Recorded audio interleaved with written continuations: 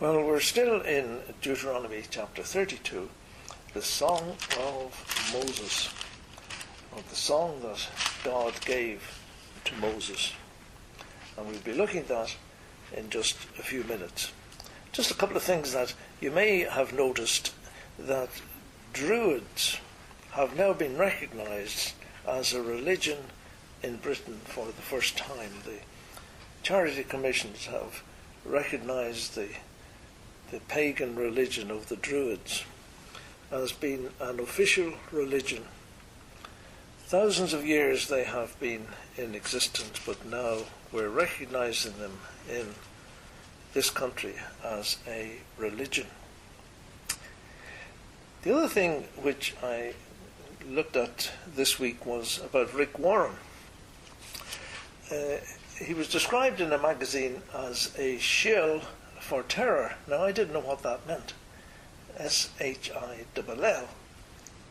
But it means if a chap's a gambler and he has some scheme going, he'll have a chap in the audience or in the group who is, for all intents and purposes, just another onlooker, but in actual fact he's there working on behalf of the gambler or the trickster. And this guy reckons that Rick Warren was such a person. You talk about a shill for a gambler. Someone there who lurks around and brings the events that the gambler wants to take place, or the trickster.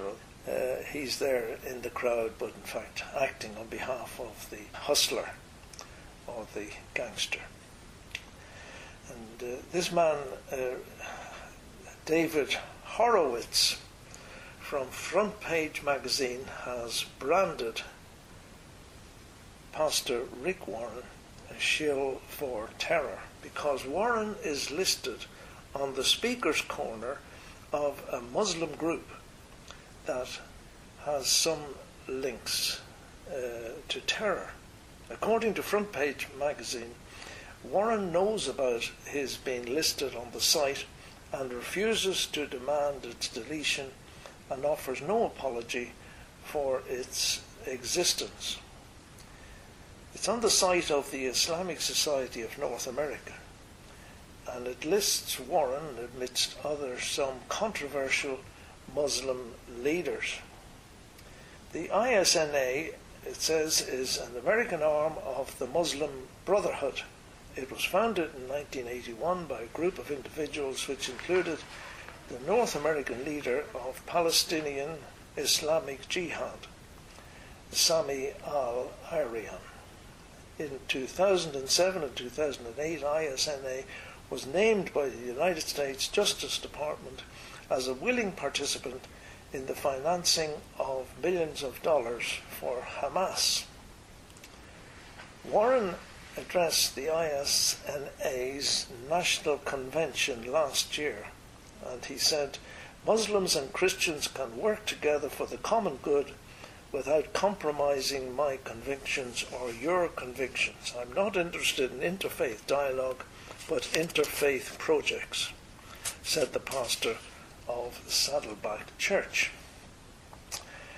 And he's more widely known for his Purpose-Driven Life bestseller. He says, "Talk is cheap, but love is something we do together." And then he added, "As the two largest faiths on this planet, more than 1 billion Muslims and 2 billion Christians, as Muslims and Christians we must believe in this.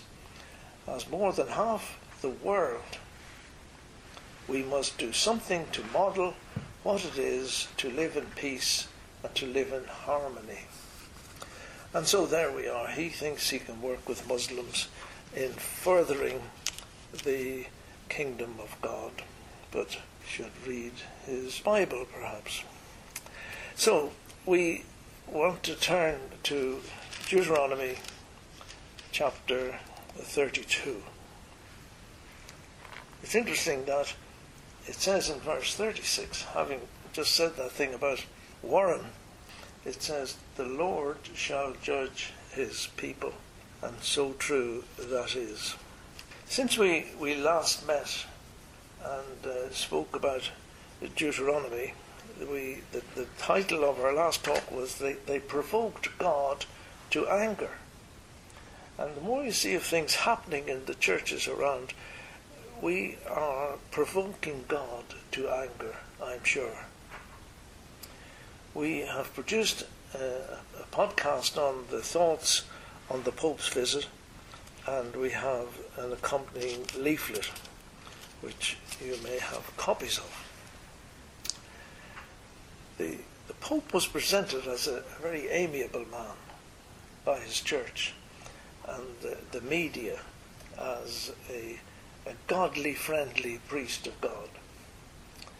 You've seen how he was feted by the churches, especially by the Archbishop of Canterbury, by the Queen as head of state, but also she is head of the Anglican Church, and of course many others.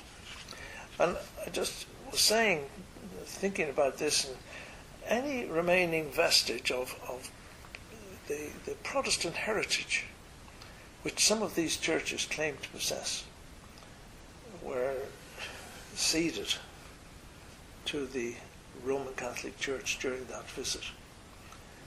These doctrines and tenets, which were upheld and paid for by the blood of the martyrs, were all just passed over at this visit of the Pope. You know, you'll be shunned if you insist that the Roman Catholic Church is not correct, but that it's apostate. They'll tell you that times have changed. Times have not changed. The Council of Trent's anathemas still hold good. The hundreds of anathemas, I think they had 125 anathemas in the doctrines of the Council of Trent against the Reformation. That's why the Council of Trent didn't just last for a couple of weeks. It went on for years, kept being reformed. It went from 1545 to 1563, and they produced hundreds of claims, and that if you went against those claims, you were anathema. That was that you had a curse, or eternal damnation curse against you. And people say, oh, well, that's all past, but it isn't. Vatican II, they'll tell you, changed all that. It didn't. Vatican II still held to the tenets and the doctrines of the Council of Trent. So, just one or two things it does say. The 22nd session, the canon on the sacrifice of the Mass. If anyone says that in the Mass a true and real sacrifice is not offered to God, or that to be offered is nothing else than that Christ is given to us to eat, let him be anathema. If you deny that you're actually eating the body and blood of Christ, the literal body and blood of Christ, if you deny that, well, you are due eternal damnation.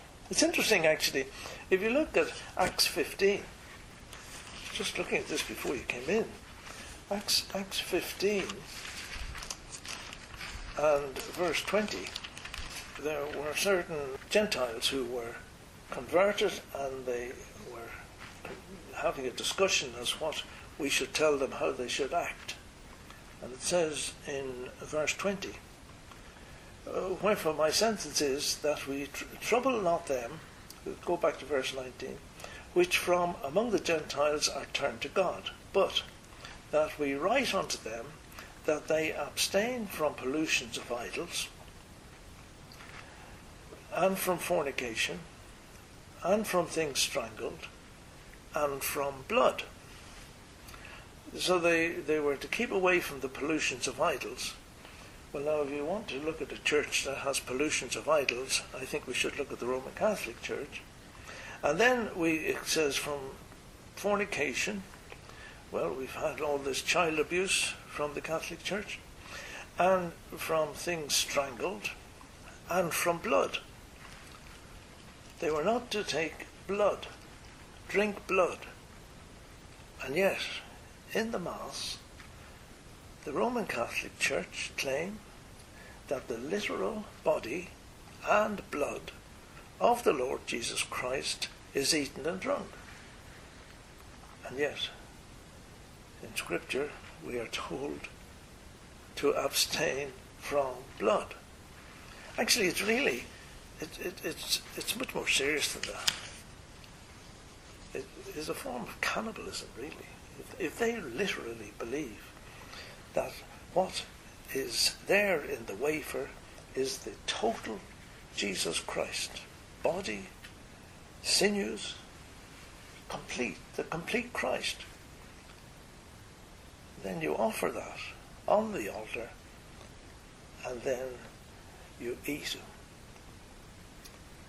But enough of that. I could go on about purgatory and things, but it's all there in that leaflet and on the CD which we have put up on the net. And you can pray that God will challenge people as they read that on iTunes. Let's turn to Deuteronomy 32, the Song of Moses. A little short talk today, perhaps with a challenge. This song that Moses was given, today there's a desire for songs, new songs. Hundreds of new songs are produced every day. Sadly, most are inspired not by God, but I believe by Satan. I can never make out the words of what people are singing on television or on these CDs and things. Maybe that's a good thing, but our young people can understand what is being sung. And it's only if you see a transcript of some of these modern day lyrics, they're quite evil. And those singing them are seeking to influence our young people by these grossly offensive lyrics in some cases. We're concluding a few comments today about this song that was given to Moses, which he taught the children of Israel. We'll point out just a few little points. I suppose perhaps it was more a prophetic poem or ode rather than a song which was set to music. We always think of a song as something set to music, but I know we sing the Psalms. They were the songbook of Israel, but this perhaps was more of a prophetic ode. This song deals with Israel and God's dealing in governance with them. It's not about the church. This song's about Israel. A terrible picture has been penned in this song as we've been reading it of Israel's moral condition, their abandonment of their God,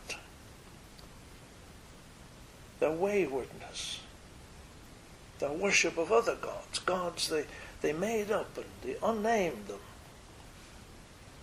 Verse 37, and he shall say, where are their gods, their rock in whom they trusted? They had abandoned their rock, their God. They had abandoned him for sinking sand. And we saw in verse 29 the appeal from God. Oh, that they were wise, that they understood this, that they would consider their latter end. Kept thinking about that. That people should consider their latter end. A poem I used to hear when we were younger. For people to consider their latter end. Tomorrow he promised his conscience. Tomorrow I mean to believe. Tomorrow I'll think as I ought to. Tomorrow the Saviour receive. Tomorrow I'll conquer the habits that hold me from heaven away. But ever his conscience repeated one word, and one only, today. tomorrow, tomorrow, tomorrow. Thus day after day it went on. Tomorrow, tomorrow, tomorrow, till youth like a vision had gone. Till age and his passions had written the message of fate on his brow, and forth from the shadows came death, with the pitiless syllable, now, tomorrow. Oh, that they would consider their latter end. People around us don't consider their latter end, and the Bible is always a book about now. Now is the accepted time. Now is the day of salvation. We don't know what a day will bring forth. There's a tract I read a while ago, and this king had a jester. And he was brought in when the king was feeling a bit low, or when he had some friends in. The jester came in, and he made people laugh. He made them happy. But one day, the king called his jester in, and he said, "Your Majesty, is everything all right?" And the king said, "No," he said, "I'm afraid I'm going on a very long journey, and I will not come back." The jester looked at the king, could see that he wasn't well. And he said, "Your Majesty, have you prepared for this journey?" The king looked at him and said, "Sadly, no. I've made no preparations for this journey." The jester handed him back his rod, the thing he made people laugh with, and gave it to the king. And he said, "Take this, because you're a bigger fool than I. Tomorrow, tomorrow, tomorrow." Thus day after day it went on, and forth from the shadows came death, with the pitiless syllable, now, now. I was reminded as I was looking at this last night of the parable that Jesus told in Luke 12. I'll just read it. "And he spake a parable unto them, saying, The ground of a certain rich man brought forth plentifully. And he thought within himself, saying, What shall I do? Because I have no room where to bestow my fruits. And he said, This will I do. I will pull down my barns and build greater, and there will I bestow all my fruits and my goods. And I will say to my soul, Soul, thou hast much goods laid up for many years. Take thine ease, eat, drink, and be merry." Just turning off there, that's an expression that everybody knows. You hear it quite often. Oh, eat, drink, and be merry. It just struck me that years ago, this passage must have been preached about by the old preachers, warning people of their latter end. Not many people will know about this parable these days, I'm sure. But this man said, Take thine ease, eat, drink, and be merry. But God said unto him, Thou fool, this night thy soul shall be required of thee. Then whose shall those things be which thou hast provided? So is he that layeth up treasure for himself, and is not rich toward God. Verse 31. But rather seek ye the kingdom of God, and all these things shall be added unto you. Fear not, little flock.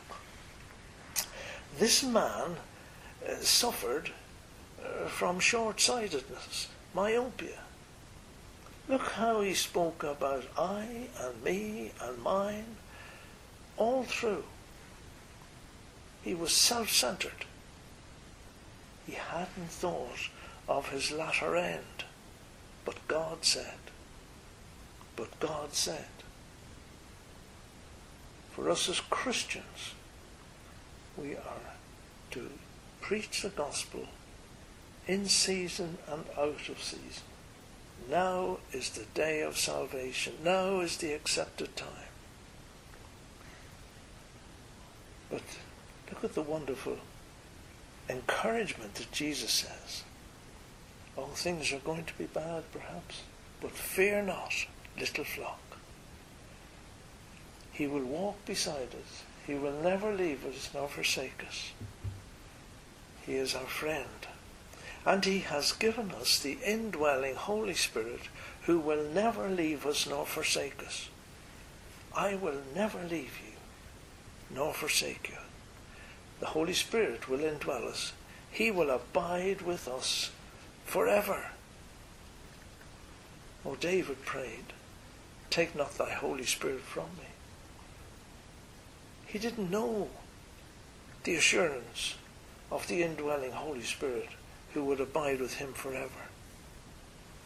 But when Jesus left this scene, he prayed the Father, and he will send the Holy Spirit into our lives and into our hearts, and he will abide with us forever. Israel was to receive punishment for their waywardness, and it has been described so vividly and so dramatically in Deuteronomy 32. But there would come a time, and will surely come a time, when God will again restore Israel and take vengeance upon those who have mistreated Israel. Look at verse 42. I will make mine arrows drunk with blood, and my sword shall devour flesh, and with the blood of the slain and of the captives, from the beginning of revenges upon the enemy. Those people who had mistreated and maltreated his beloved Israel. Oh, when they were down, they were kicked by these people. But God says, I will make mine arrows drunk with blood, and my sword shall devour flesh, and that with the blood of the slain and of the captives, from the beginning of revenges upon the enemy. And look at verse 43. Rejoice, O ye nations, with his people, for he will avenge the blood of his servants, and will render vengeance to his adversaries, and will be merciful unto his land and to his people. That must have been something wonderful for these people to have heard. They have been told how God was going to punish them for their waywardness, for all that they had done. They had gone away. He had provided the promised land, with a land flowing with milk and honey. He had assured them of his presence with them, and they had turned their back on him. Totally, completely. And as a result of that, they had been scattered to the four corners of the earth. And God had punished them. As we said a few weeks ago, there has been no nation on earth who has suffered like Israel, and are still suffering. But the wonderful thing is that God will bring them back. What a wonderful end to this solemn poem. Rejoice, O ye nations, with his people. God will be merciful unto his land and his people. You know, I can't do much better than read a wonderful passage from Joel chapter 3. This is a remarkable passage. Joel chapter 3. For behold, in those days, and in that time, when I shall turn again the captivity of Judah and Jerusalem. That's the time, in the future, when he will turn again the captivity of Judah and Jerusalem. I will also gather all the nations and will bring them down into the valley of Jehoshaphat. And I will enter into judgment with them there on account of my people and mine inheritance Israel, whom they have scattered among the nations, and they have parted my land. You know, all this talk about dividing Israel, the land of Israel at the moment, it's up-to-date news. What's it say? Whom they have scattered among the nations, and they have parted my land. And they have cast lots for my people, and have given a boy for a harlot, and sold a girl for wine, and have drunk it. Yea, also, what have ye to do with me, O Tyre and Sidon, and all the districts of Philistia? Will ye render me a recompense? But if ye recompense me, swiftly and speedily will I bring recompense upon your own head. Because ye have taken my silver and my gold, and have carried into your temples my beautiful, pleasant things. The children of Judah and the children of Jerusalem have ye sold unto the children of the Greeks, that ye might remove them from their border. Behold, I will raise them up out of the place whither ye have sold them, and will bring your recompense upon your own head. I will sell your sons and your daughters into the hand of the children of Judah, and they shall sell them to the Sabaeans, to a nation far off, for Jehovah hath spoken. Proclaim this among the nations, prepare war, arouse the mighty men. Let all the men of war draw near, let them come up. Beat your plowshares into swords, and your pruning knives into spears. Let the weak say, I am strong. Haste ye and come, all ye nations round about, and gather yourselves together. Thither cause thy mighty ones to come down, O Jehovah. Let the nations rouse themselves, and come up to the valley of Jehoshaphat. For there will I sit to judge all the nations round about. Put in the sickle, for the harvest is ripe. Come, get you down, for the press is full, the vats overflow, for the wickedness is great. All describing the future Armageddon. Multitudes, multitudes in the valley of decision, the valley of threshing. There's going to be a threshing there of the enemies of God. For the day of Jehovah is at hand in the valley of threshing. The sun and the moon shall be darkened, and the stars shall withdraw their shining. And Jehovah will roar from Zion, and utter his voice from Jerusalem. And the heavens and the earth shall shake, and Jehovah will be a shelter for his people, and the refuge of the children of Israel. For ye shall know that I, Jehovah, am your God, dwelling in Zion, my holy mountain. And Jerusalem shall be holy, and no stranger shall pass through her any more. And it shall come to pass in that day, that the mountains shall drop down new wine, and the hills shall flow with milk, and all the water courses of Judah shall flow with waters, and the fountain shall come forth from the house of Jehovah, and shall water the valley of Shittim. Egypt shall be a desolation, and Edom shall be a desolate wilderness, for the violence against the children of Judah, in that they have shed innocent blood in their land. But Judah shall abide forever, and Jerusalem from generation to generation. And I will purge them from the blood from which I had not purged them, for Jehovah dwelleth in Zion. Oh, these people. We were just talking before we started about the Methodist Church apparently are boycotting Israeli goods. They need to be very careful. They need to be very careful. Jehovah is on the side of Israel.